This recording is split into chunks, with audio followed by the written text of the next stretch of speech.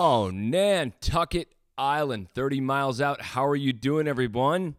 What an intro. Did you like that? Here it is again. Wow. That's like the music that plays between sports bloopers or some sort of like bad sports show on a cable channel. Like, whoa, look at these crazy fans from Montreal. Well, you get the gist, folks. You get what I'm talking about, regardless. How are you guys doing, Nantucket? Are you feeling good? Are you feeling happy? Are you in that mode of work where you feel like it'll never end? Remember, folks, just a few months ago, we were freezing in the middle of a storm, so we were dreaming about this time. Summer is approaching. We can't wait. I can't wait. It's going to be great. It's going to be an awesome summer. Thanks, guys, for tuning in to Inside the Whale. This is episode 11. I can't believe that I've done 11 of these things. It's become part of my work week, and it's a job, which is great because this is my dream job. I have it now. I did it. I moved to Nantucket, and I got my dream job running a podcast. If you would have told me 10 years ago that I would be raising my child on Nantucket, I would have laughed in your face. Alas, I am here, and you're listening Inside the Whale. 11 episodes down, and the process continues as I continue to learn this medium of communication. It gets technical, folks, and speaking of technical, I need to give a big thank you to friend and fellow musician Floyd Kellogg, who some of you know has really helped me out in a jam with this podcast. Because what happens, I want to describe to you a little bit about the process, is when I go to interview people or I go to have our conversations, sometimes I don't always do it at my house. Sometimes I go to different locations. This past location, I went down to Audrey Stirk's studio to record the podcast, and there's a technical issue, and I needed help. And things get very intense when the person that I'm supposed to sit down with shows up and I don't have all the technical components ready. In this case, it was an old building. They didn't have the right plugs, and I need an extension cord. So I was running around trying to get an extension cord. And then my guest, who you'll listen to today, is comedian Brian Glowacki, the infamous Brian Glowacki, SEAL wrestler, beater, hater of balloons.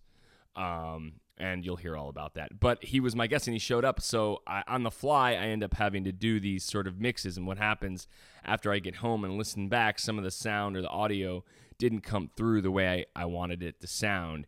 And that's where Floyd Kellogg comes in, the audio genius. He is a mastermind at troubleshooting issues. And I could just send him the file, and he can doctor it up in his little Music Wizard program, Pro Tools, and make it sound a lot better for you guys to listen to. So I do want to tip my hat to Floyd Kellogg and say thank you very much. I could not do it without you, brother. Thank you. He really has helped me out. And the process keeps going. I keep learning to do this podcast as professional as possible. But what happens is there's a list of technical difficulties that could come up in the middle of an interview or before, and you want it to go as smooth as possible. So some of the times I'm working on getting the audio better. I'm working on just making the whole thing better, and a lot of that is me learning how to go out into different locations, set up my system, put the laptop out, get the mixing board, get the levels right, make sure it sounds good. And a lot of times what happens is I'll do an interview and I'll get home and it sounded good in my headphones, but then once I actually sit and listen to it back, it doesn't sound as good for some reason. So there's all these little idiosyncrasies that can happen with all this technology that I'm using between the laptop and the mixing board. And such was the case in this last podcast I did with Brian Glowacki.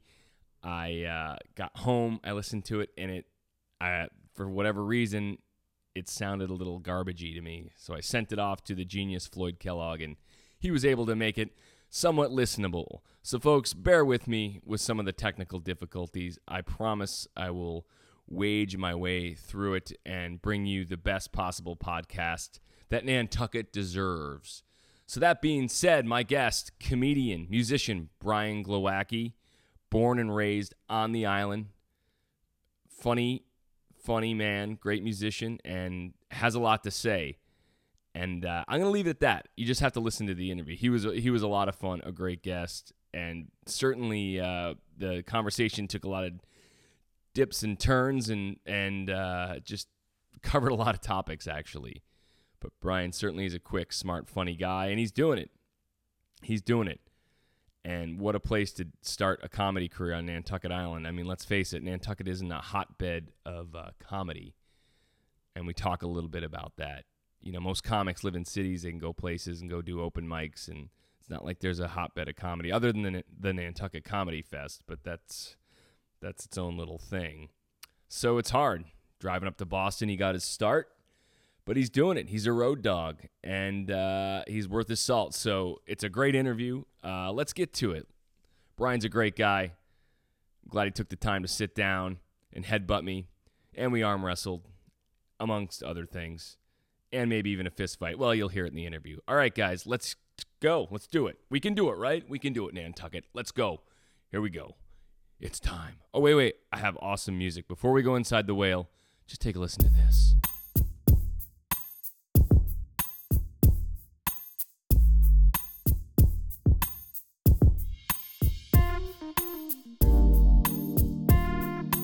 Oh, yeah. Why don't you sit back? Open that can of adult beverage. Put the lights down low. Sit and listen to my conversation with Mr. Comedian Brian Glowacki. Because he is the jam. Wasn't that awesome? I was feeling it. Were you feeling it? All right, let's go. Here it is. Rise now, ye white whale. Show us your crooked jaw. Show us your wrinkled brow. Rise.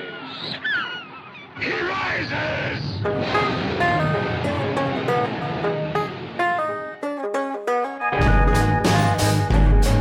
30 miles out, we're going deep. Inside the world! A whale as big as an island. A whale as big as an island. All right, we'll just start. Yeah. We're rolling. We're rolling already? Brian Glowacki. Psyched to be here. I want to talk about the name Glowacki because Let's start. I've been here for 5 years, and that's a name that's synonymous with Nantucket. Is it? I don't know. I just hear It's like Starbucks, Swain's, Mayhew's, and then Glowacki. So how many are there of you guys? There's a out lot. here? There's a few of us. We're a dying breed, though. You know, my dad and his brothers were basically built this place. You know, like built all the roads and all that stuff. And there's a few of us. And then my cousin was a selectman. So you know, his name was out there, Michael. He's like the brilliant one out of all of us. So if you're listening, that phone is just that's our live phone line. It's my grandfather calling in to ask questions. Brian's so famous already in Nantucket that we're already getting phone calls and people want to talk to him. Well, we'll have to put that on hold. We got Melissa from Detroit on line one. Melissa, go. You're live with Brian. All right. Well, I should actually say where we are. We're in Audrey Stirk Design Studio. She was nice enough to let us do Inside the Whale, so that's why the phone's going off. And we didn't really plan for that, but that's okay. It sounds great. We can't just unplug her phone thing either, because she'll be like, "Why don't I have no business?" And then she'll come in here and be like, "Oh, Doug unplugged my thing again. Yeah, thanks a lot, pal." Yeah, we completely hijacked the whole thing. Yeah. Now it's just a podcast studio because we cost you all your business. Exactly. Sorry. Completely killed it. Sorry about that. I didn't even know this was back here. I've been here my whole life. I never knew this was a thing. It's a cool spot, right? What was it before? In the front was they used to like pierce people's belly buttons on the side and stuff. Really? You would know. You've been here long. Yeah, when it was they sold like weird clothes or whatever. Not weird clothes, but they sold clothes, and but the dude had like an underground belly button piercing factory or whatever you call it down there, and I would go there. When like, you say underground, it was like you had to be in the know to go get your. Yeah, you had to go in and be like, "Can I have like the number 3 with with ice?" And there, the guy's like, "No problem." Like, I'm glad that phase is over. Yeah, and you would just sit on the bench, and there would be people coming in there to buy clothes, and there would be like a 17-year-old girl getting her belly button pierced, like in public, like in the open, and then he would just be like, here you go, like rub some ice on it and send you on your way. I went with like my high school sweetheart. I was like, oh, I'll take you, I'll be brave, I'll go with you. And then the guy like brings out a sewing needle. I was like, where is that going? I was like, sewing needle. It was huge. And then he's like, you're all set. And we walked outside, and I was like, you feel okay? And she was like, I feel fine. And then passed out into a car, and like just boom. From getting from getting pierced or whatever. And then I had to like scoop her up off the ground and be like, oh, it's okay. Yeah. But like everyone I knew got their belly button pierced, and they're all still alive. So that seems like a 90s thing to me. Right? It was like a mid 90s. Get your belly. Like let's get a frap and another hole. And another hole in my belly button. Yes. And we'll go out to Woodstock too. Yes, exactly. God. Oh man, the good old days. How old are you? 33. Oh. Yeah. You're a young buck. I just look older than I feel or something. So wait, tell me more about the Glowacki family out here. You have lots of uncles and brothers. You grew up out here. Yeah, I just have one brother. He runs the parasail thing. He like takes people water skiing and does all that in the summer, and then takes people parasailing, which is a lot of fun compared to like just sitting on the beach and watching people have fun. Right, I've done it. I was like his guinea pig to learn how to do it. Figure out how to do it. Yeah. But it was safe. It's people get scared about stuff like that, but it's really safe. It sounds like a very spring break kind of thing, right? It is, but it's like everyone here's on spring break like permanently. Oh, I tell you, the last couple of weekends it felt like spring break. It was insane. I was just talking to Brian about how many gigs he actually played over the Fagawi weekend. Yeah, it was. We had 6 in 3 days, and by the last one we were at the Starlight, and between the brewery gig and the Starlight gig, I was like, I can't talk. I had no voice left, and I was like, I gotta get through it. So I like drank honey, and I called it the Fagawi survival kit or first aid kit, and I had like a glass of bourbon, a Red Bull, a Gatorade, and a like hot tea.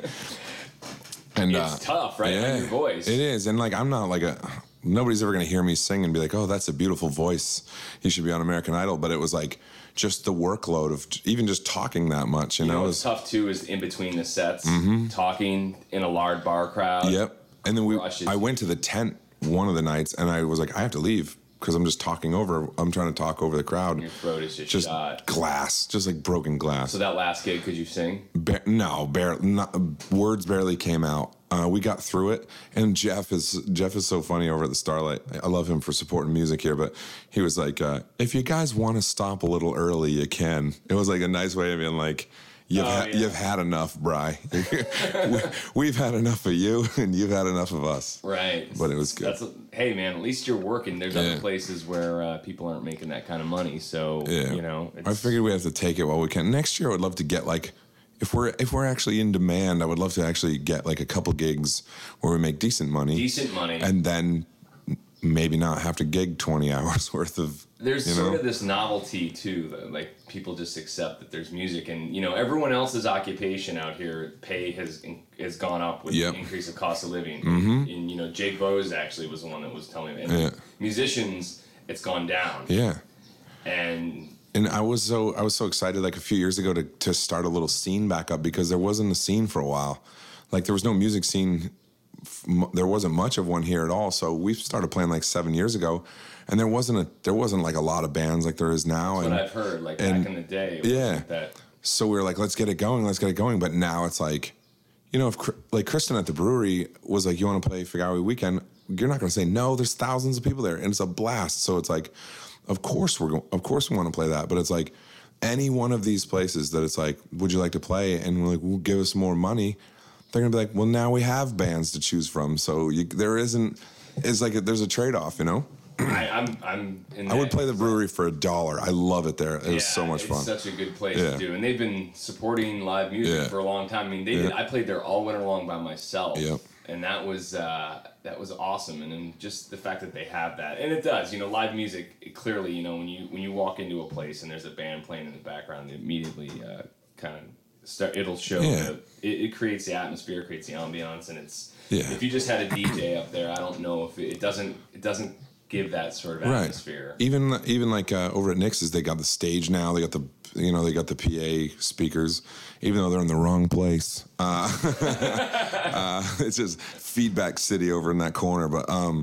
But they could easily have a DJ, and they choose to have live music. So I love that about them. It's the Rose and good, Crown has a band on Thursdays. Like so everybody's. There used to be just one band or one or two bands. There wasn't any like cover bands. We do all the goofy standard cheese stuff. You know what I mean? So there wasn't any like that kind of like party band type thing. Especially we were young then when we started. Right. Like young guys playing music that people that were going to the bars enjoyed. It was more. There was Eclipse and the Swing Dogs that played once a year. The Third Bay Project had already broken up by then, or I've seen them taken. Yeah, it's Ben Shampoo. Yeah, that band. Right? So they they were like the reason I want to play music in the first place, because they where the Third Bay is of their garages was behind where I lived, and I would hear them at band practice, and I'm like, I have to do that.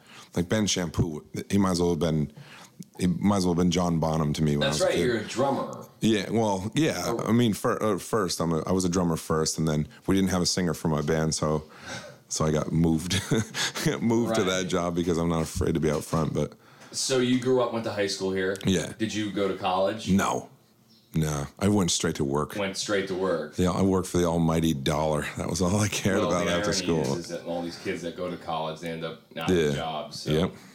So you've seen Nantucket. I just want to ask you, because you grew up out here, you've seen Nantucket go through a lot of transitions. Yeah. What would you say its phase is right now, compared to where? Like, I just like to hear people that have been here for a long time and get their take on what it feels like right now is it feels like within the next few years, everybody, all the workers, going to be driving a white van, and we're going to have to be like out of the downtown district by 7, or we'll get a ticket. Like I feel like the super elite are going to push us to the very middle of the island where they don't have to see us. You know what I mean? There's an island down in Florida where like if you're a plumber, you can't have your name on the side of the van, and if you're not off the little island by like 5 o'clock, you get a ticket. Like they're like, this is our thing. We don't want workers here. There's the money. Class system. Yeah, the money that comes here now is just so different than what it used to be. This is one of the only places in the world that like millionaires cut billionaires' grass. I've heard that. I've heard that before, but it is. It really is.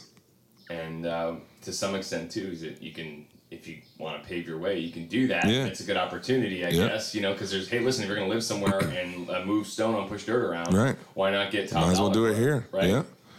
And like the American dream exists here, but not. But Americans aren't taking advantage of it. There's a lot. The people who really come here and hustle and that are getting ahead aren't really from this country. You don't see Nantucket High School class of '99 kids working 6 jobs. Like it used to be. Yeah. You don't see that anymore now because we're like, hey, it's easier to just leave. Yeah. So did a lot of your friends you went to high school with, are they still here? No, most of them are. I mean, most of them are gone. I still got a few of my close buddies, but almost everybody's gone.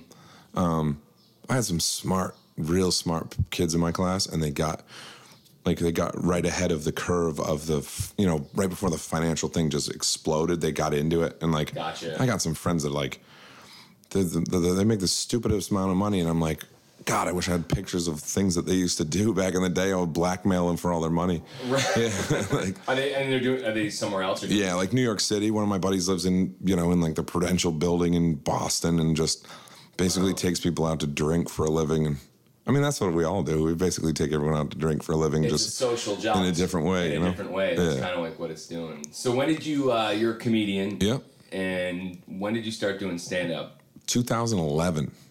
Okay, so not that long. Yeah, not not in the game that long. No, but it already feels like forever.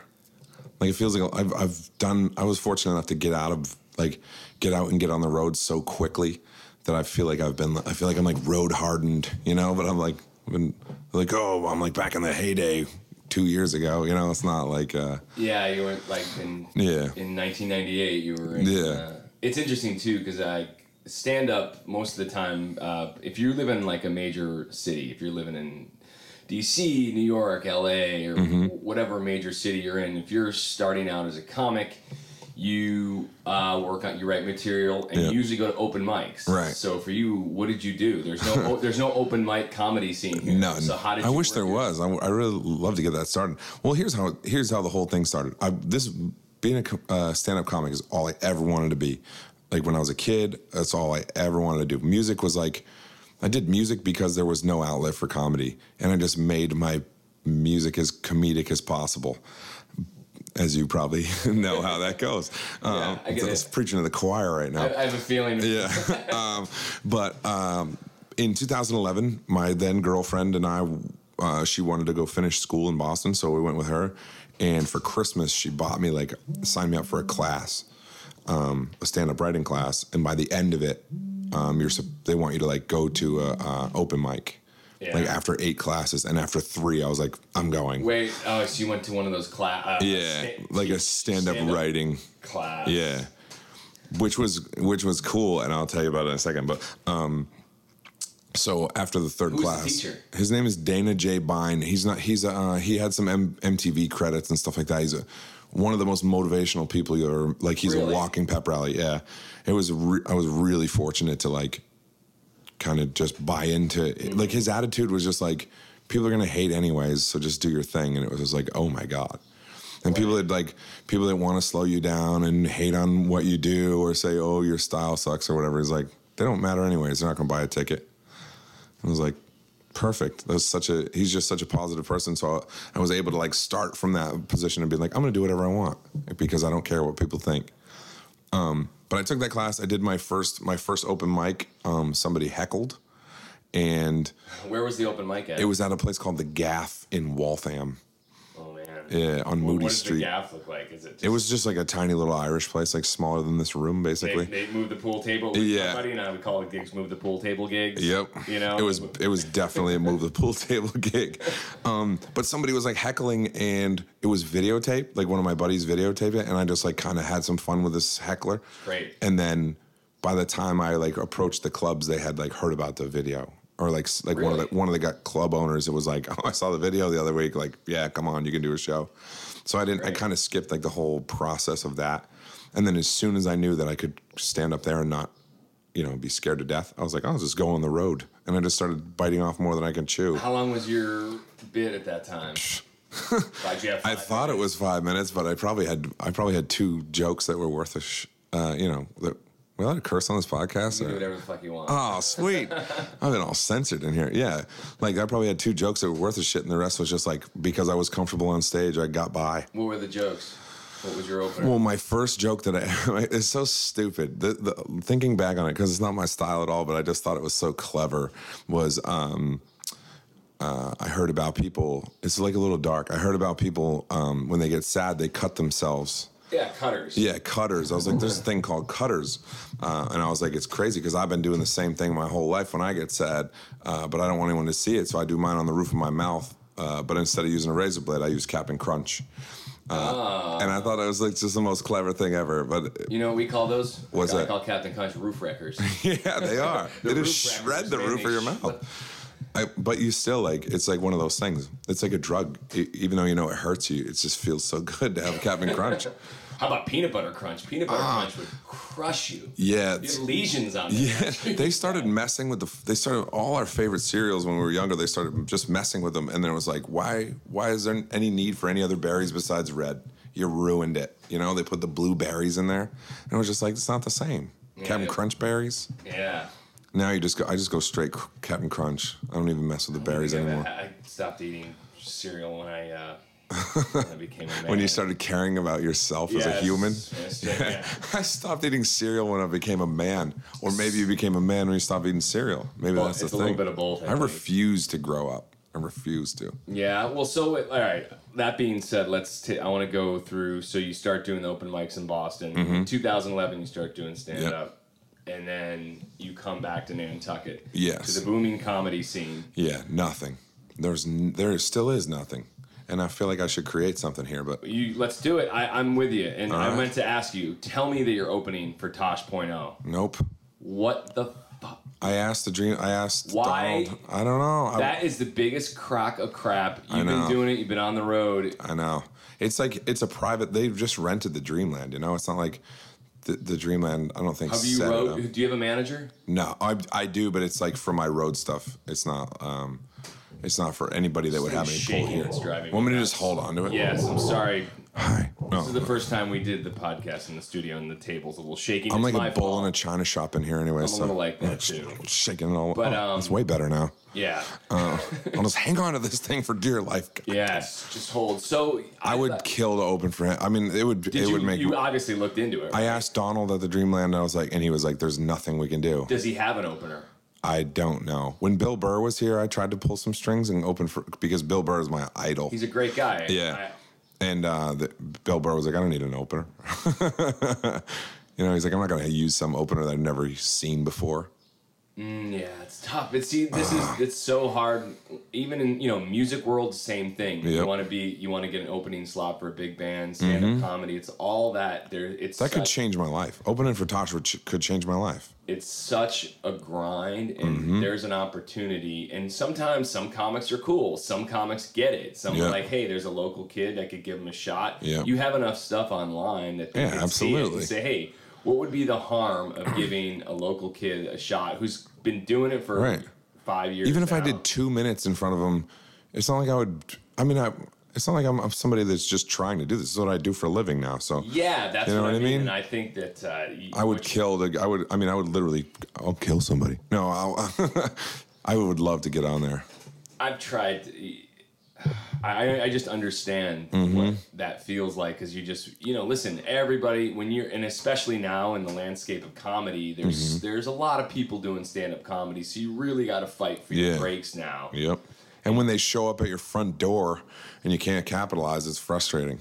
Even the Nantucket Comedy Fest, if they could pull some strings, I don't know. Well, Kevin's been good to me. Kevin's like I reached out to Kevin way sooner than I probably should have.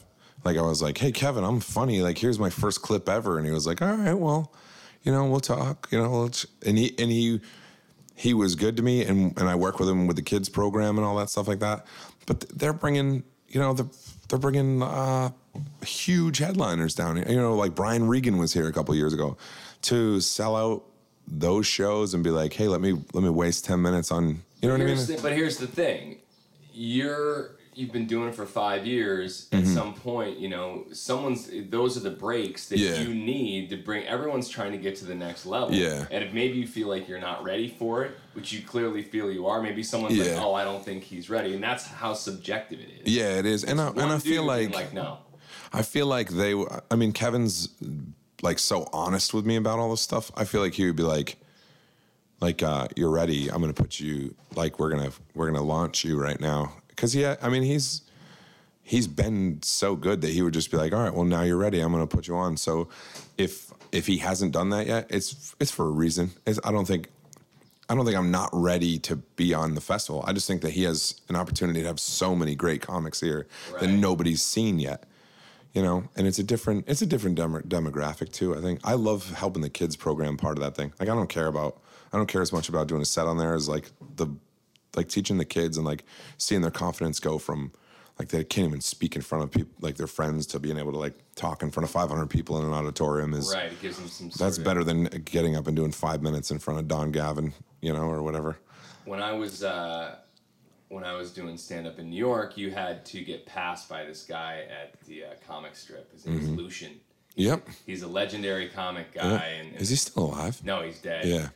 But I went long. Mm-hmm. I had an ego too when I was doing it. I was a little, if I had the crowd going, I would just keep going. Yeah. And they flashed the light and, that he was a guy that had to pass you. So I definitely understand that, that willingness to try and get out there and break through. And it's so many different little, unfortunately, it's kind of up to, it's the, there's a little bit of the luck involved. Yeah. The luck involved for you would be someone would be like, you know what? Or somehow you get the Tosh 0.0 and he's like, yeah, I'll give the kid 10 minutes. Yeah. That's what, see, I sort of have a game plan. I'll give you my secret thing. I'm going to go to the show in Boston because he's in Boston before he's here. And I'm going to get a meet and greet.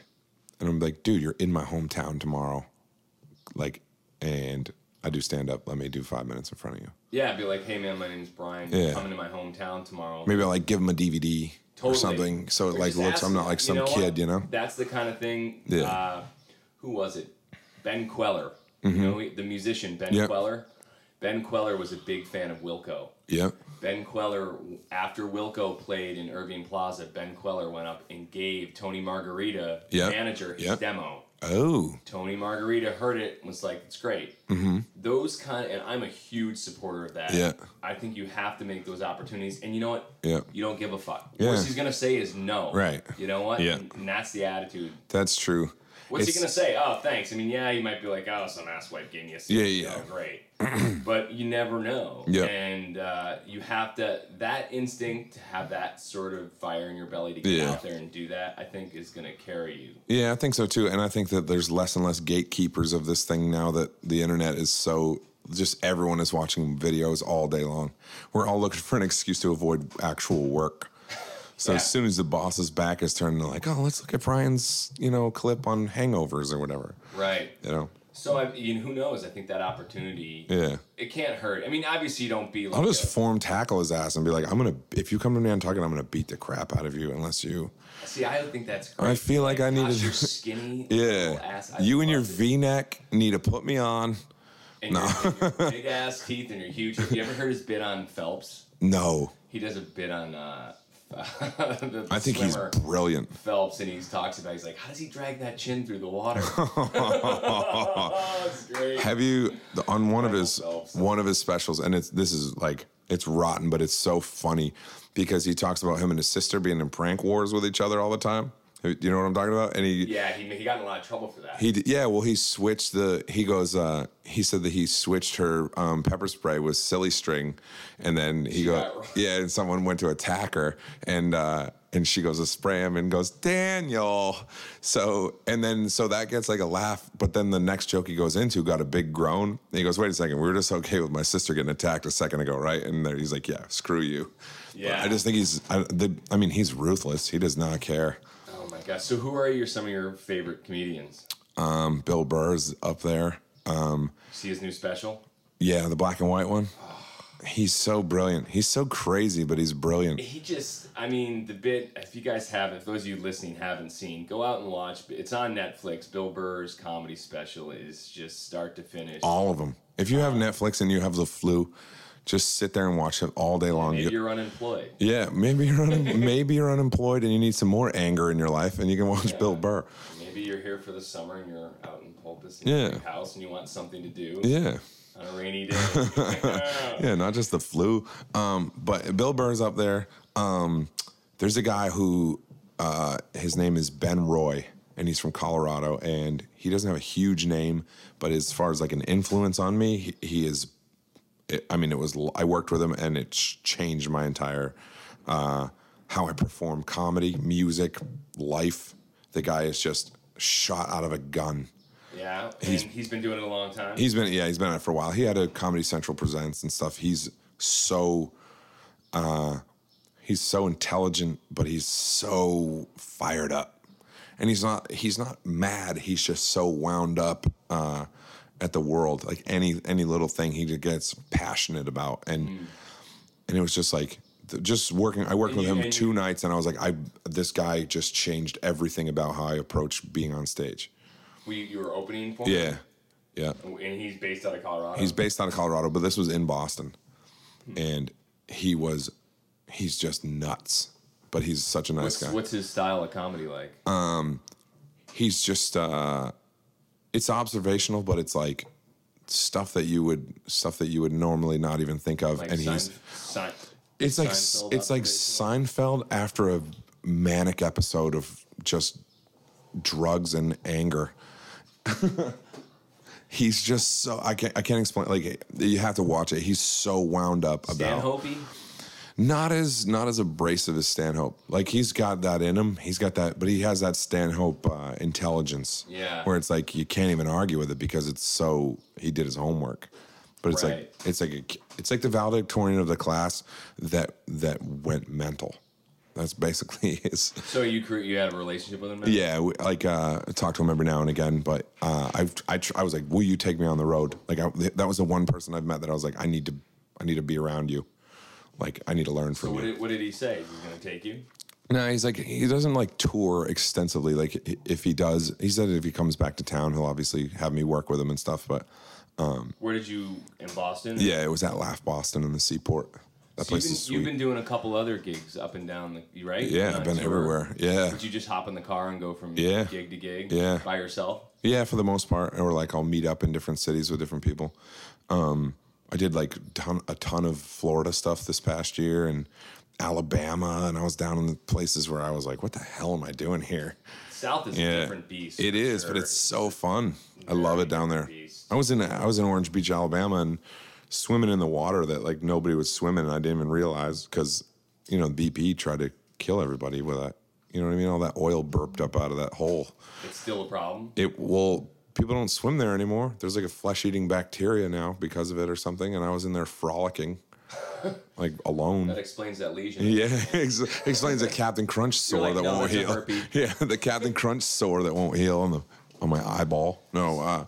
So you have a manager now? Yeah, I have a girl that like a booking agent basically that handles like the road stuff and helps me get into clubs that I wouldn't normally. Now you guys, I just want people that are listening to have an idea of the amount of time and energy that goes into driving gas, and then you're looking at probably almost 10 hours to 11 hours a day to get to a gig. For what's your half hour are you doing now? Yeah, I'm doing a half hour. I headlined a show in Chicopee, Mass, a couple weeks ago, How was that? It was amazing. Those people are I'm not one of these people that like, if I do really well, I'm gonna tell everybody about it. If I bomb, you'll never hear a word about it. I'm like, no, I didn't have a show last night. What are you talking about?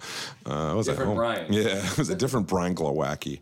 But I just documented what it takes to get there. So from getting on the boat to getting the car to getting off the boat and driving all the way up there and waiting. So it was like 5.5 hours, 7 hours later before I was on stage. 7 hours to actually. Yeah, and then after that, I drove an hour and a half to stay at my buddy's house. And helps having friends along the way. Yeah, it does. Like if you can couch surf, it makes it a lot easier because you spend a lot of nights in your car. It's a lonely existence. It is. It really is. Like I never thought it was like this. I thought it was going to be like with music, you show up to the gig and then it's immediately time to party, and then you go home and you sleep in your own bed most of the time. But when you do comedy, it's like you're just sitting around all day long with nothing, literally nothing to do. Like you can only sit in your hotel room and write or like take a walk so many times before you're like, I hate, what am I doing this for? Yeah, that's why a lot of the comics now will take like their buddies on the road with them. I know Joe Rogan always talks about he takes his two best friends, guys, and that makes it. Me and my buddy we just started to plan this. It's going to be called the Day Drinkers Comedy Tour. And we're going to go to find the best places in the world or the best places in the country to day drink. And we're going to document it. We're going to shoot everything. That sounds like it could be hell on your liver. Yeah, but that's why I said, I'm like, listen, we don't need to drink. We don't need to drink. We just need to showcase the people that are. We need to showcase these places. Do you drink a lot when you stand up? No, I will not touch it. But music you will drink. Oh, yeah, I'll let it rip. With music, I shouldn't, but I do. It's so weird. I've been trying to get through that too, where like it just becomes ingrained. You just get used to having a beer, so all of a sudden, next thing you know, you're playing and you've had like 4 beers. Yeah. When we do these like marathon things though, like where we have to play a ton, it was like I'm like an altar boy. It's just water and like just try to take care of myself. Like I didn't go out for the week before Fagawi because I knew I was going to take such a beating. Trash. But comedy, I will not like. It's like. I will not drink anywhere near it. Like it's just too important to me. No, I don't do any of that stuff. No. Nah, I'm like a frat boy, I'm more of like a party, just drink some beers or whatever. I got you Jägermeister. Yeah, and like let's get on the bar, let's fall down, like that kind of. But comedy's so important to me that I know I'm not like looking down on anybody that does it. Just like it's like I've got hit in the head a lot in football and stuff. I need all the memory I can possibly handle. You know? Yeah, and I can't be boozing it away.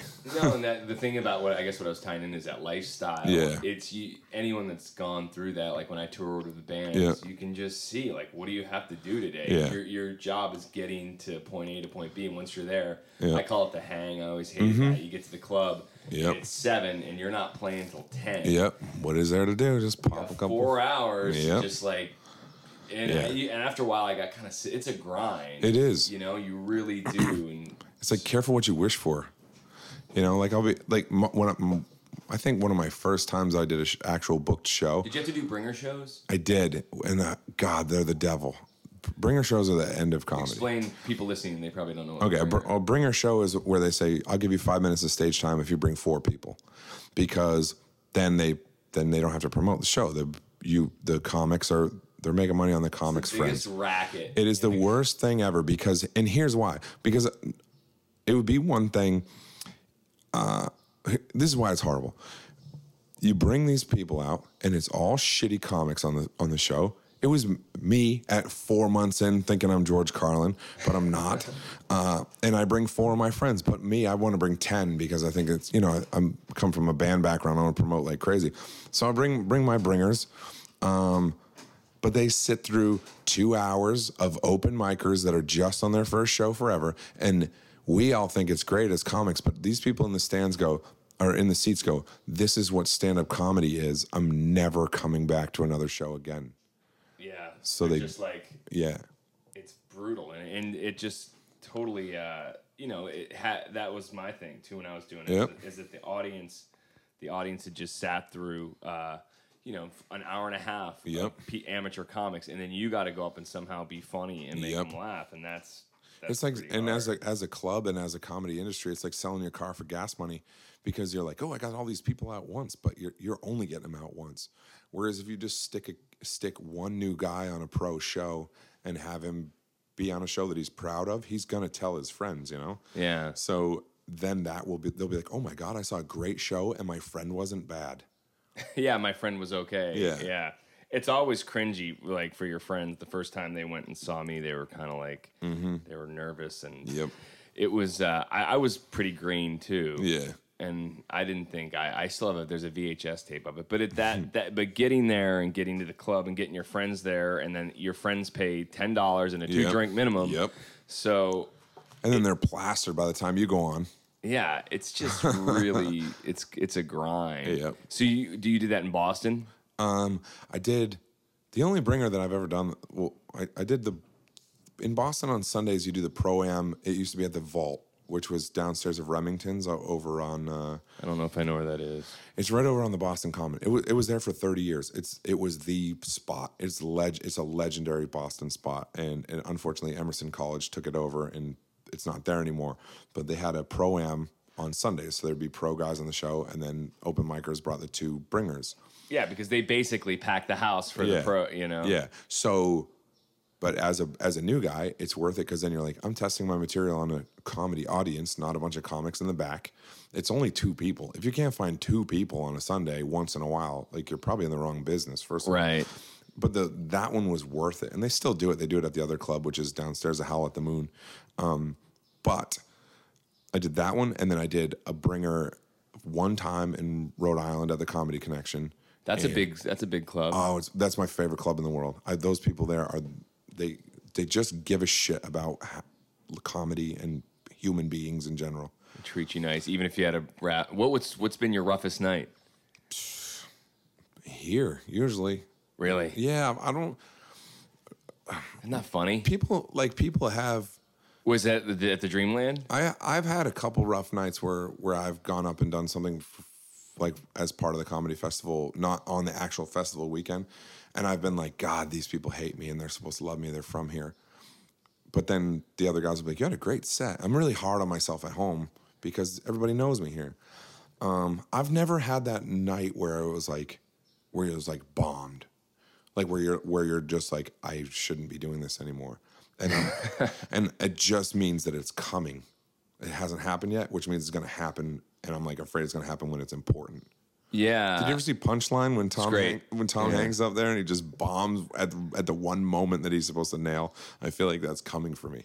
Yeah, Jim Carrey said Jim Carrey would go up and purposely just bomb and like just try and drive it right into the ground so he could just get used to it. But it's an uncomfortable feeling. It takes years to figure out. And you know, playing in music is if the band's tanking, sometimes it can feel like you're driving something into the ground too. And it's easier to hide behind a guitar than it is if you're just bombing. But or you just pull out like Wagon Wheel or Sweet Caroline or one of those wedding tunes, standard cheese, and you're like, everyone loves me again. Actually, you know where I should say this, the Comedy Studio in Boston.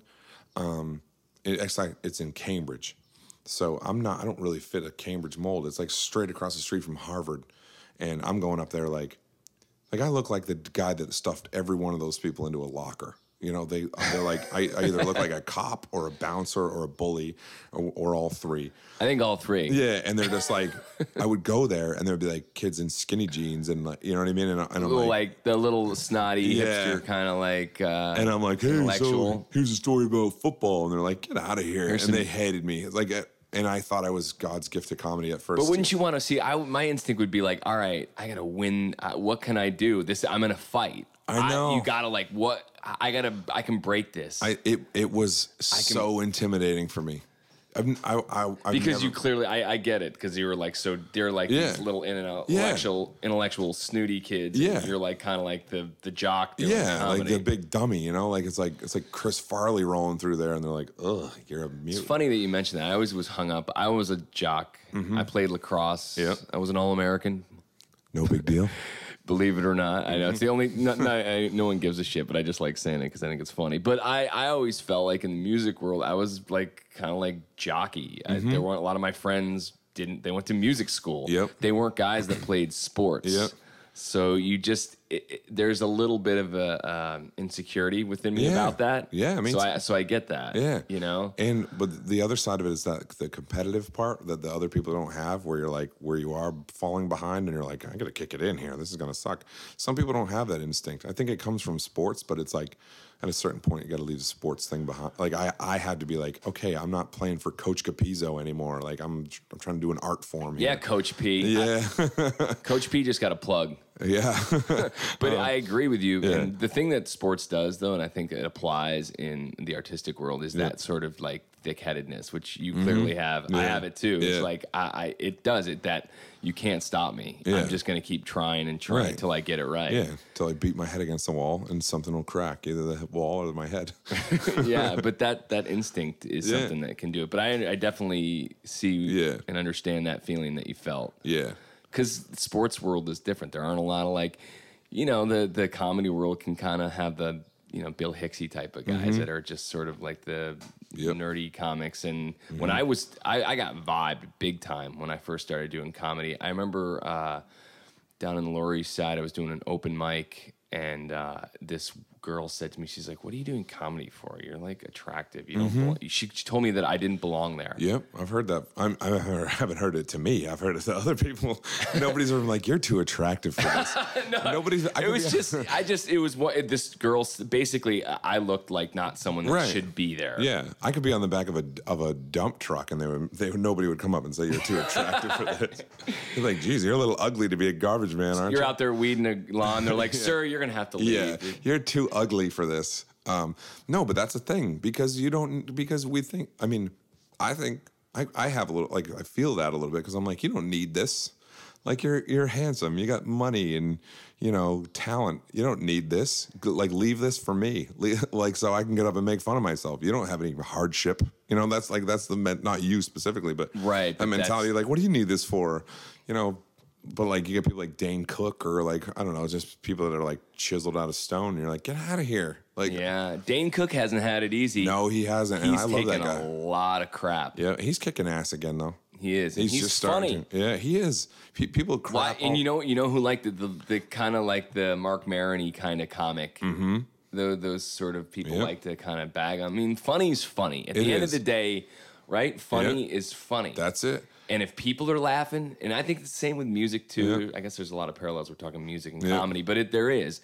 If there's people dancing, I don't care what you can say. The band, hit the shitty band, people are dancing. Yeah, they say that's a Jamie Howarth who we were talking about earlier. That's one of his isms is did you move the room?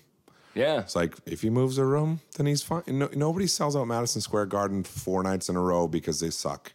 No, I don't care what it is, comedy or music. Why do you think people like to hate on him though, Dane Cook? Because he's the Nickelback of he was the Nickelback of comedy. It was like, okay, now go away. Kevin Hart's going to have the same thing. Give it 4 months, and Kevin Hart will have the same exact thing. Because he's so big. Because he's so big, and comics are cynical, jealous, nasty motherfuckers, and they go like, why does he have to be in every movie? Why does he have to sell out every arena? Screw this guy.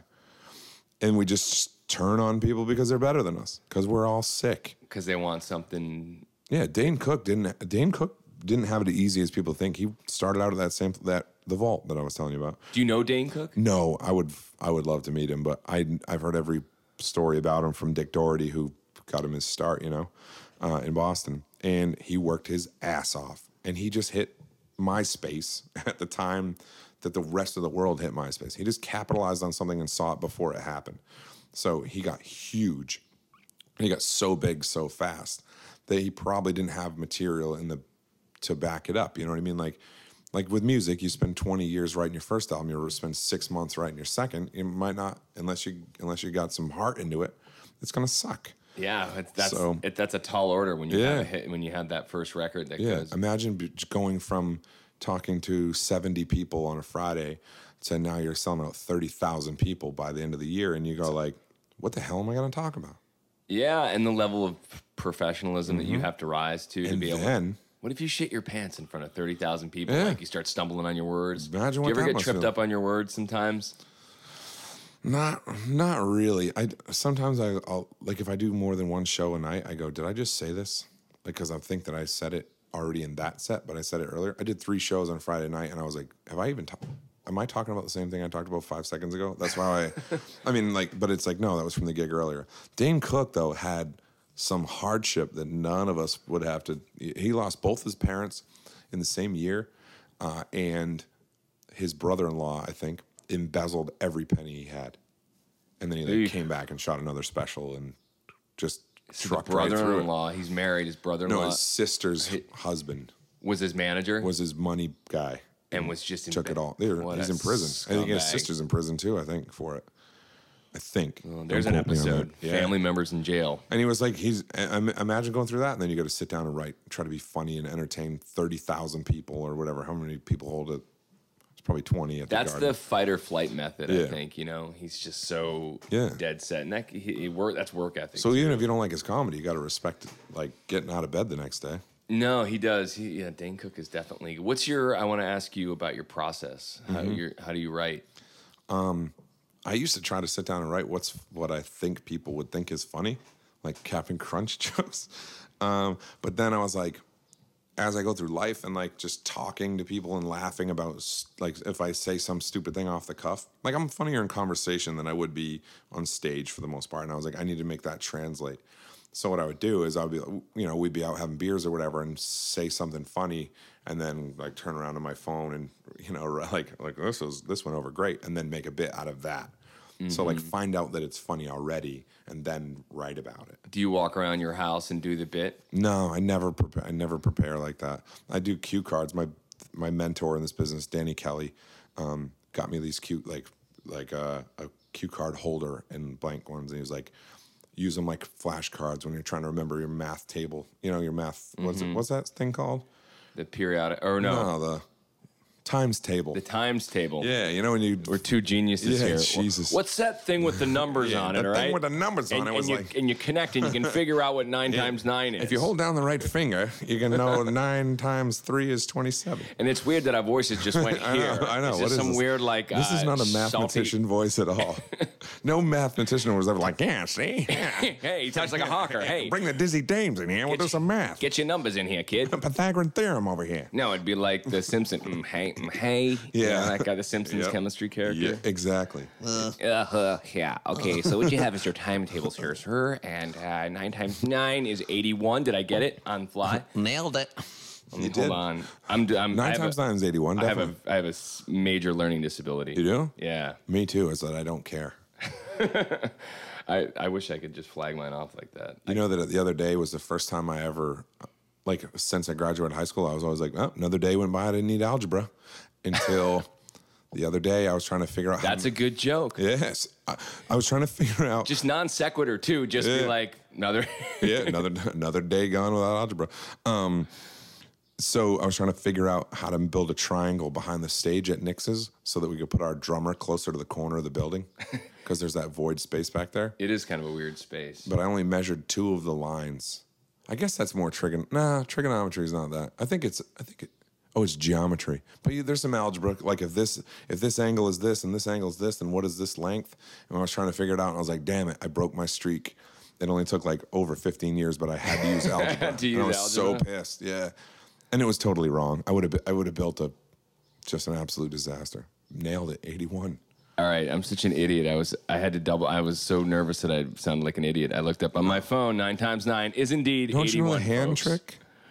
Right. So you just take your 9th finger. Look at the size of your hands. I know they're massive. Jesus. Do you get in fights? I would hate to fight. I used to fight all the time. What is the there's like this Boston-y like fight mentality. I don't know. What is that? It was from here. It was a Nantucket thing, I think. A Because people would Nantucket chip come on here, your like shoulder? summer kids would come here and like. Oh, you must have beat some summer kid ass. I beat some summer ass. I beat some summer ass. You're lucky I'm reformed. I might come across the table right now.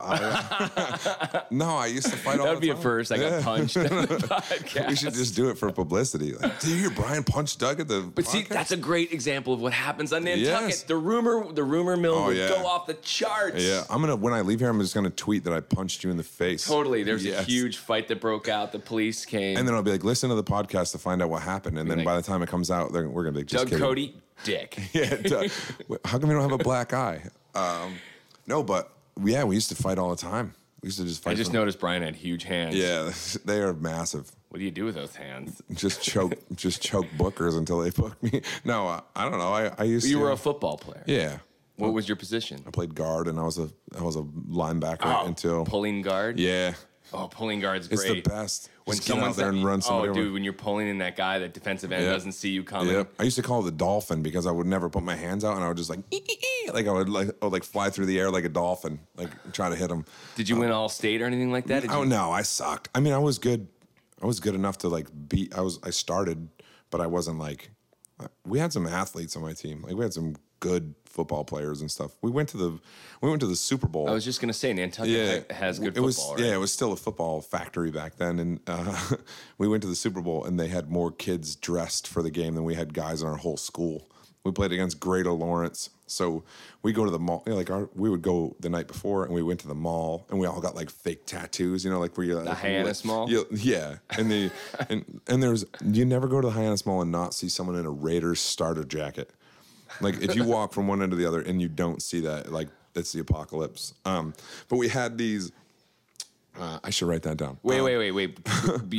There's Hyannis is a walking bit. Oh, it is. I do a whole bit about Cape Cod and everything. Okay. Yeah. All right. I just say that it smells like OxyContin and linguiça there for some reason. I can't figure out why it smells like linguiça.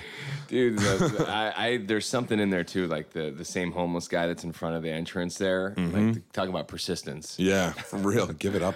Homeless Jimmy, like move it around. Yeah. Change of scenery once in a while. Maybe it spike some imagination. If you were doing a Drifter documentary, I think you could. I think Hyannis could be. How did it happen? How did they get there? I don't know. And why Hyannis? Because winter's a bitch. Yeah, why would you want to be a bum anywhere but like San Diego? I know. I don't know, but Are there a lot of bums in San Diego? I'm sure. Yeah. Are we allowed to even call them bums anymore? I'm probably gonna get sued. Some asshole's gonna come out of the woodwork. Economically and. Economically deprived. Fuck off. They're bums. They're like. It's not like I'm saying that they're as a human being they're a bum, but that's their job. I mean, that's their vocation, right? Is bum. I used to have that anger that you're talking about. In New York, I would see these kids. You know what gutter punks are? No. Gutter punks are like these kind of the crusty kids with like the patches and the dog, and you'd see them at bus stations and stuff. And it says like Vietnam, but you're 17. How did that happen? I would just be like, dude, you're a white male. You can get a job. You are part of the most privileged demographic on the planet. You know, I mean, obviously there's probably more, but I like broad generalizations. Me too. I like blatant racism. No, I don't. I don't at all. I'm just kidding. But like, I was probably 18 by the time I saw my first bum. Actually, we went to Washington, D.C. Nantucket's homeless population. Yeah. There's it's probably one. There's probably one or two. Now, especially, I know one guy lived under a dinghy. Where's the homeless underground Tom or whatever? That's the guy. That dude's home. That guy single-handedly solved the housing problem on Nantucket, and we threw him off. We voted him off like Survivor. You've never heard of a housing problem before on Nantucket, have you? Like it is now? No way. No way. Well, in your opinion, what's the issue? The issue, if we're gonna get deep right now, I'll tell you what the issue is. Money talks. So in a time when everything was zoned residential commercial, the demand was for the demand was for residential. So they built all the residential at one time on all the commercial land. So then it forced all the commercial to like, it just, the zoning got so screwed up that there was like everywhere to live and nowhere to work. And then now there's everywhere to work and nowhere to live. And now it's going to change again, because if they do that thing over in my grandfather's old place there, Wally World, out by the airport, there's going to be all that housing. Yeah, I've been at a cocktail party and someone was talking about, it's called Glowacki Land. Yeah. That's your grandfather? Yeah. Okay. Yeah. So they're gonna turn it into. There's gonna be housing in there. It's gonna be all houses of some kind, either like low income or they're gonna do a housing project or whatever. But all of those businesses are going to be displaced, and there's going to be nowhere for them to go. So then we'll have all this housing. The housing problem will be non-existent, but there'll be nowhere to work. Wow. Because of zoning. Well, this is something in my limited time that I've been on Nantucket that I've realized that it's a very dynamic place, and there's a lot of issues that I feel like, that sometimes people, there's a one-dimensional picture that gets painted for the island, and if you tell me if you disagree. Oh, I definitely agree. And they paint this one picture, and it's like all these other things sort of get swept under the rug here. It's like, I mean, if you look at the demographic, Nantucket is a multicultural place right now. Yep. Probably more than it's ever been. Oh, absolutely. I when I went to get my health insurance, I was I was the only one speaking English. Yep. There's a lot of people. There's a huge influx of different races here, which it's insane. I mean, it's good. It's a melting pot, but it it's really like, is a melting pot. You have to live somewhere. People have to you shouldn't have to live in like a basement apartment for like $2,000. You know what I mean? I've heard some pretty crazy stories of people renting out crazy living situations. I'm gonna rent out my car. I'm gonna rent out. You ready for me to solve another long-time Nantucket problem in 2 seconds? Yes. You know how they always bitch about the wastewater treatment plant, that it can't hold all the poop from all of us? It's because that most of downtown's pipes are made out of wood. So they're processing salt water more than anything else. Really? Yeah, because the salt water just gets in there because the old pipes are made out of wood. Huh. So if they fix the pipes, there wouldn't be as much salt water in there. They would be able to they'd be able to take on more poop. Well, there you go. Nailed it. Why don't you Why aren't I a city planner? Why aren't you a city planner? I should be a selectman instead of a comic, and then maybe we'll solve some problems. I think you'll probably run at some point. I'm going Don't to. you? Yeah, I had a lot of fun with the balloon thing this year. Yes. Yeah. You did. Yeah. You caused quite a controversy. I did. I love to just kick a hornet's nest where people don't expect it. Nantucket can be a hornet's nest. Yeah, I just love I care about the environment to an extent. You know what I mean? Like, I do. I think that. I think for the most part, it's important to look after the earth because we're going to hopefully live here for a while. But I don't have any room in my heart for people that make it their like the people who just go crazy and would rather have seals have a better quality of life than a human. And you're equating the balloons to some sort of happiness that leads to... The balloons just make humans happy. I shouldn't... you know what? I'm gonna set... I need to, at some point, set this down because people always come up and be like, hey, balloon guy. I'm like, that's not what I want to... know what's even funnier is as he's talking this, he's pulling up his sleeve and he's showing me his new balloon tattoo. Yeah. Balloon knot. You got... but balloon knot. But... No, I respect the balloon. I wanted to raise awareness, and so I took the side that I think that the environment is bad, and I went at it from an angle like, if this passes, I'm going to kill every seal on Great Point. And I was like, Grant Sanders is somebody who's very intelligent, and he gets under my skin, and I get under his. He's very smart, and he's a good person to have here because he's always plays the other side no matter what. So, but we made like a huge stink just to raise awareness of the fact that balloons are killing animals all over the world. Like animals are ingesting balloons and they're dying, and it's litter and it's awful.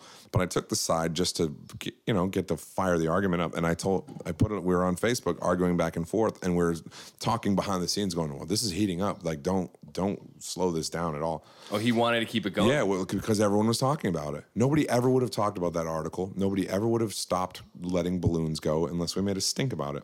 So we make this a huge stink about it. And it becomes this huge threat. Yeah, and I said, listen, if this passes, I'm going to personally kill every seal on Great Point. I said, I'm going to be in the top of Great Point Lighthouse with a 30-06 and a scope like the guy from Saving Private Ryan. I was like, I'm going to be the Duke Nukem of the Nantucket ecosystem. And he sends me this big long thread on the Facebook thread of how you're not allowed to kill marine animals and all this other stuff. And I said, well, lucky for me, I'm 1/16 Inuit Native American, and your marine laws don't apply to me. And at that point is when it exploded because people thought that I was really serious, like that I wanted to kill seals. But in the end, I don't think too many people are going to let balloons go, and animals won't get killed anymore. So we just touched on something too that I think says Nantucket doesn't have a sense of humor. None. There is very little sense of, and that's the one thing that I noticed out here. There's the people there. There's not a sense of humor. Yeah. Like there's an uptightness about it. There's it's like you have to like worry about if you should laugh at stuff because those people might not do business with me tomorrow. You know what I mean? Like they might not. You have to be careful. They might not rent my real estate because I said I hate animals or whatever. And it's like, just people need to be themselves more and just let it rip. Have a little bit of a sense of humor, you know. It's like I'm not really going to kill all the seals. No, I wouldn't. I'll leave it 4 or 5. No, I just see. Now you know what would have been funny if you said I'm not going to shoot him. I'm going to wrestle him. Yeah, I'd punch him in the face. These summer seals. Brian's gonna wrestle the seals out on Great Point. For enough money, I'd wrestle a seal. You know, it's the new. That's the kind of thing that would go viral. What would you rather? This is totally off the topic, but it's reminded me. What would you rather eat, a crow or a seagull? Oh, a seagull, because the crows will eat the roadkill and stuff. Seagulls. Yeah, but seagulls eat trash. I think I don't know. Neither. Yeah, but if you had to eat one to survive. Oh, a seagull. Yeah, I'd go crow every time. Really? Yeah. Why? I feel like more people eat crow just because. That's like a New England redneck thing. Yeah, but then you're like, what if eating crow's like bad luck? It's like eating a witch or a vampire or something. You know what I mean? Or maybe you get power from eating a crow. Yeah, I bet you do. Yeah. Damn it! What was the guy in the movie that died from the crow? Brandon Lee. Yeah, that's Bruce Lee's kid. Which if you're into conspiracy theories, just Google conspiracy theory and the crow. There's all sorts of weird stuff surrounding. Are you into conspiracy theories? You ever seen Zeitgeist? No. Oh my god. I'm not into conspiracy theories. But you have a big forehead too. Yeah, I got a huge dome. You guys could wear a size 8 hat. You do? Yeah, that's I have large. A tiny pinhead. Really? Yeah. Who would you fight for charity that comes out here? Like, it has to be a Nantucket person, like a Nantucket visitor. Well, John Kerry just got hurt. Did you see that? So yeah, you'd pile on.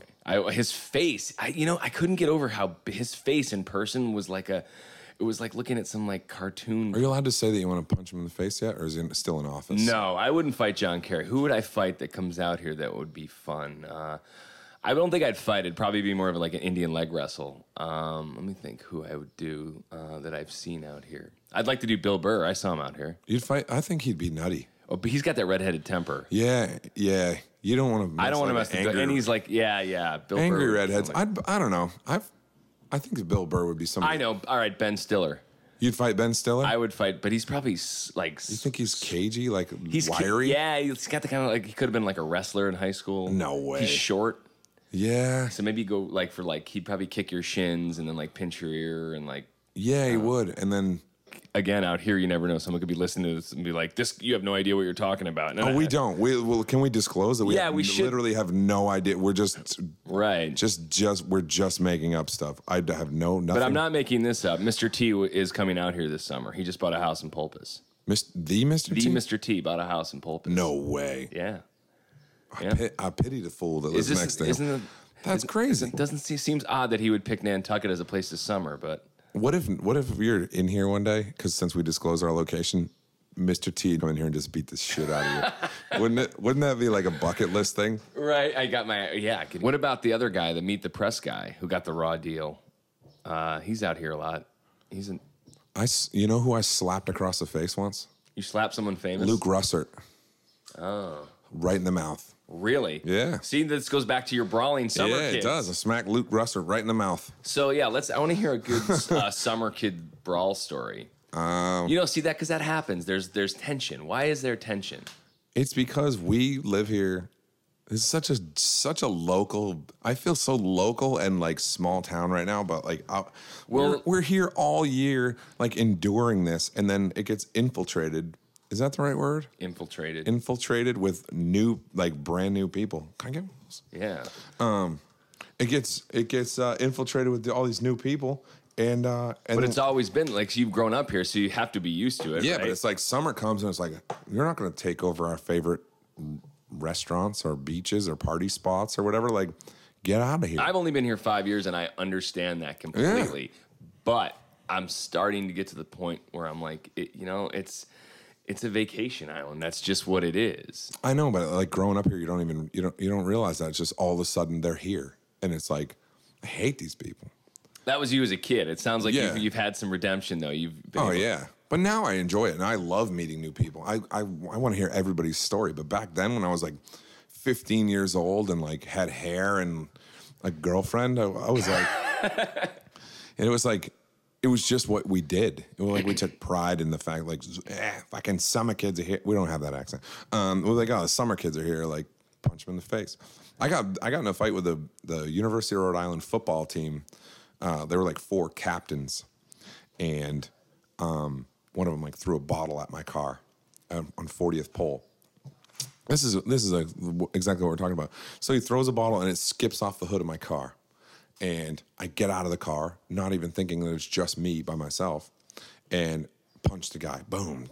Lay him right down in the sand. Yeah, I start to celebrate. And in half a second, his buddies pulled my shirt over my head, throw me on the hood of my car, and see my nose is broken? That's where it came from. Oh. The dude punched me and just broke my nose. And I'm on the hood of my car, and all of a sudden my buddy, it used to be the fire chief's son, Bruce Watts' son. His name's Ken. I'm disclosing all names. I don't care. That's all right, Ken. Names will not be changed to protect the innocent. He couldn't get out of his door because he had crashed his truck. So he puts down the window and climbs up the window and comes up and punches one of the guys, gets him off me. Those two go at it. One of my other buddies gets in it. It's this huge brawl. But the cops were already there to break up the party. And all the cops pull up, and they just shine the lights on it. And somebody goes, "Aren't you going to do anything?" And they go, they're Nantucket kids. They'll be fine. And we ended up beating the bag off of these people, and like tuned them up pretty good. And the cops were like, "Yeah," they were like proud of us. It was like old school cops. Old school, like us first. And that doesn't. Is that there? You think those high school kids are still experiencing? No, that, I think they're probably. No, they probably challenge them to a words with friends or something. That's how they settle their battles. Right. Exactly. We were like meatheads. We like took pride in that. You know what I mean? It was like, yeah, you can't. But now that's not cool anymore. It's not cool to be like a jock anymore.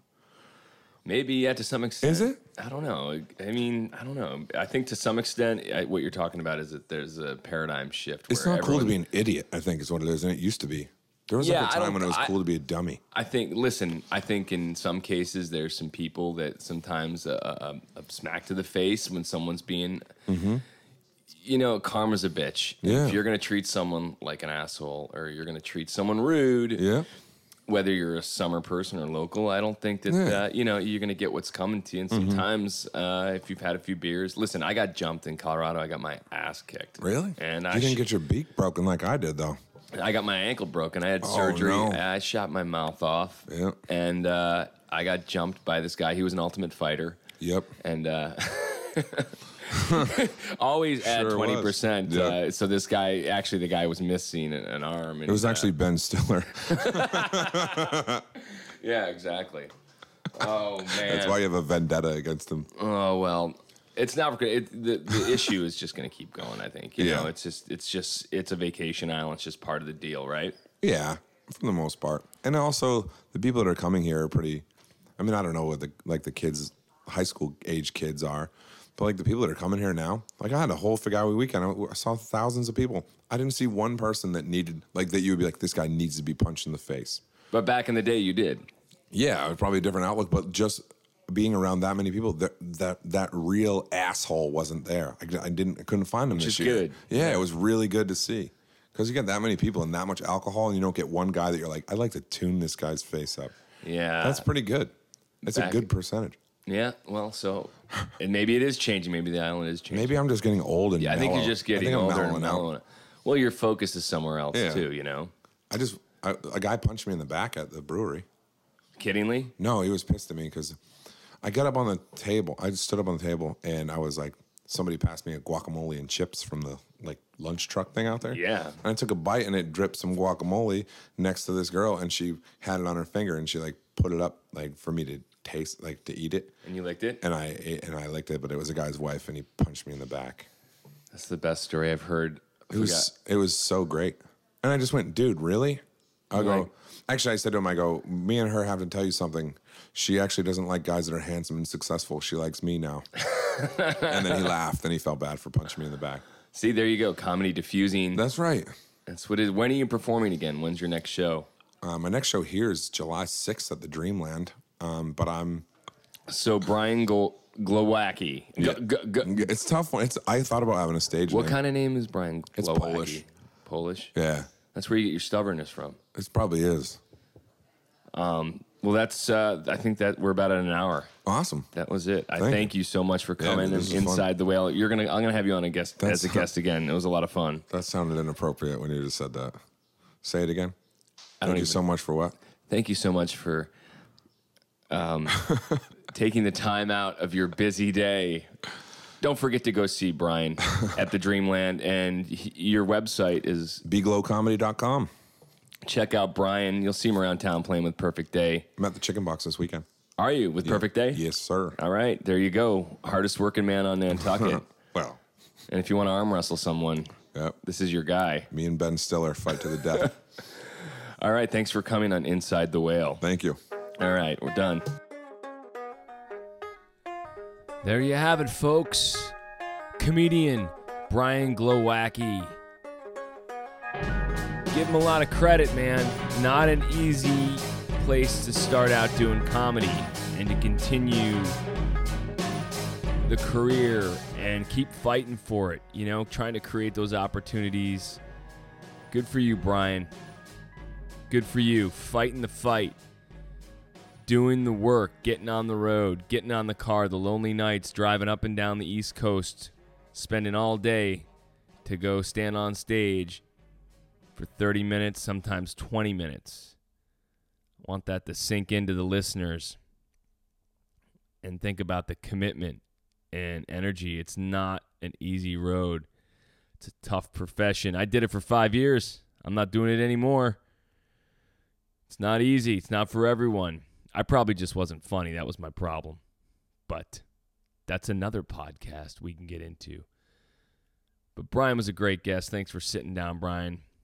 If you see him around town, make sure you give him some crap about the balloons and be like, hey, you're a balloon guy. Oh, he's got a great sense of humor. I'm glad I've gotten to know him. He's a good musician, too. Drummer, ukulele player. He's all over the place. But stand-up comedy is without a doubt one of the most challenging career choices someone can do, and it's a calling. It's got to be in your belly, and you got to live, eat, and breathe it non-stop. And it's a competitive market out there. Stand-up comedy is just listen to Joe Rogan talk about stand-up comedy, and he feels like it's in a golden age. But there's also so many people doing stand-up now, and there's so many millions of every comedian's got a podcast now, so it's even harder to be heard. Do I think that Brian deserves to open for Tosh Point? Absolutely. Those are the kind of breaks that can change someone's life. What would it hurt Tosh Point to give a kid that's been doing it a shot? Give him 5 minutes. Doesn't matter. It's no skin off his back. I'm sure Brian would do it for free. Well, maybe not free, but who knows? deserves a shot. Anyway, comedy's a tough road, but you got to love it. And it is worth it once you get up there and you write that bit that's comedy gold. Brian, thanks for coming on. That was funny. Listeners, thank you for tuning in to Inside the Whale. I really do appreciate it. Keep the comments coming. Again, I have an Instagram account now.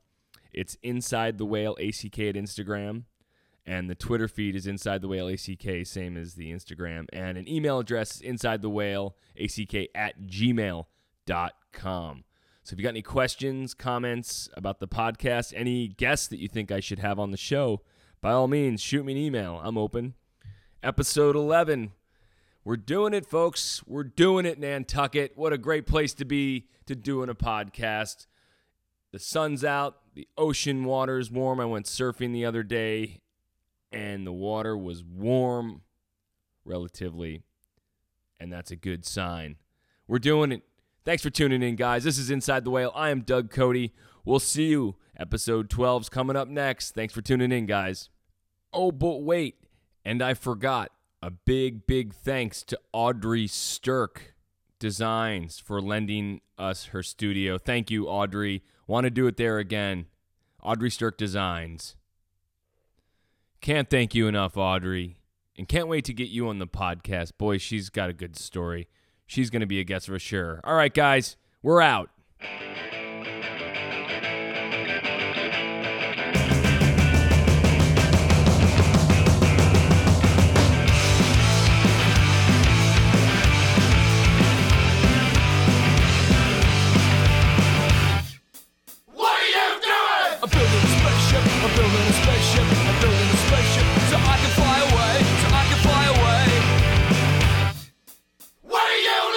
Soon as the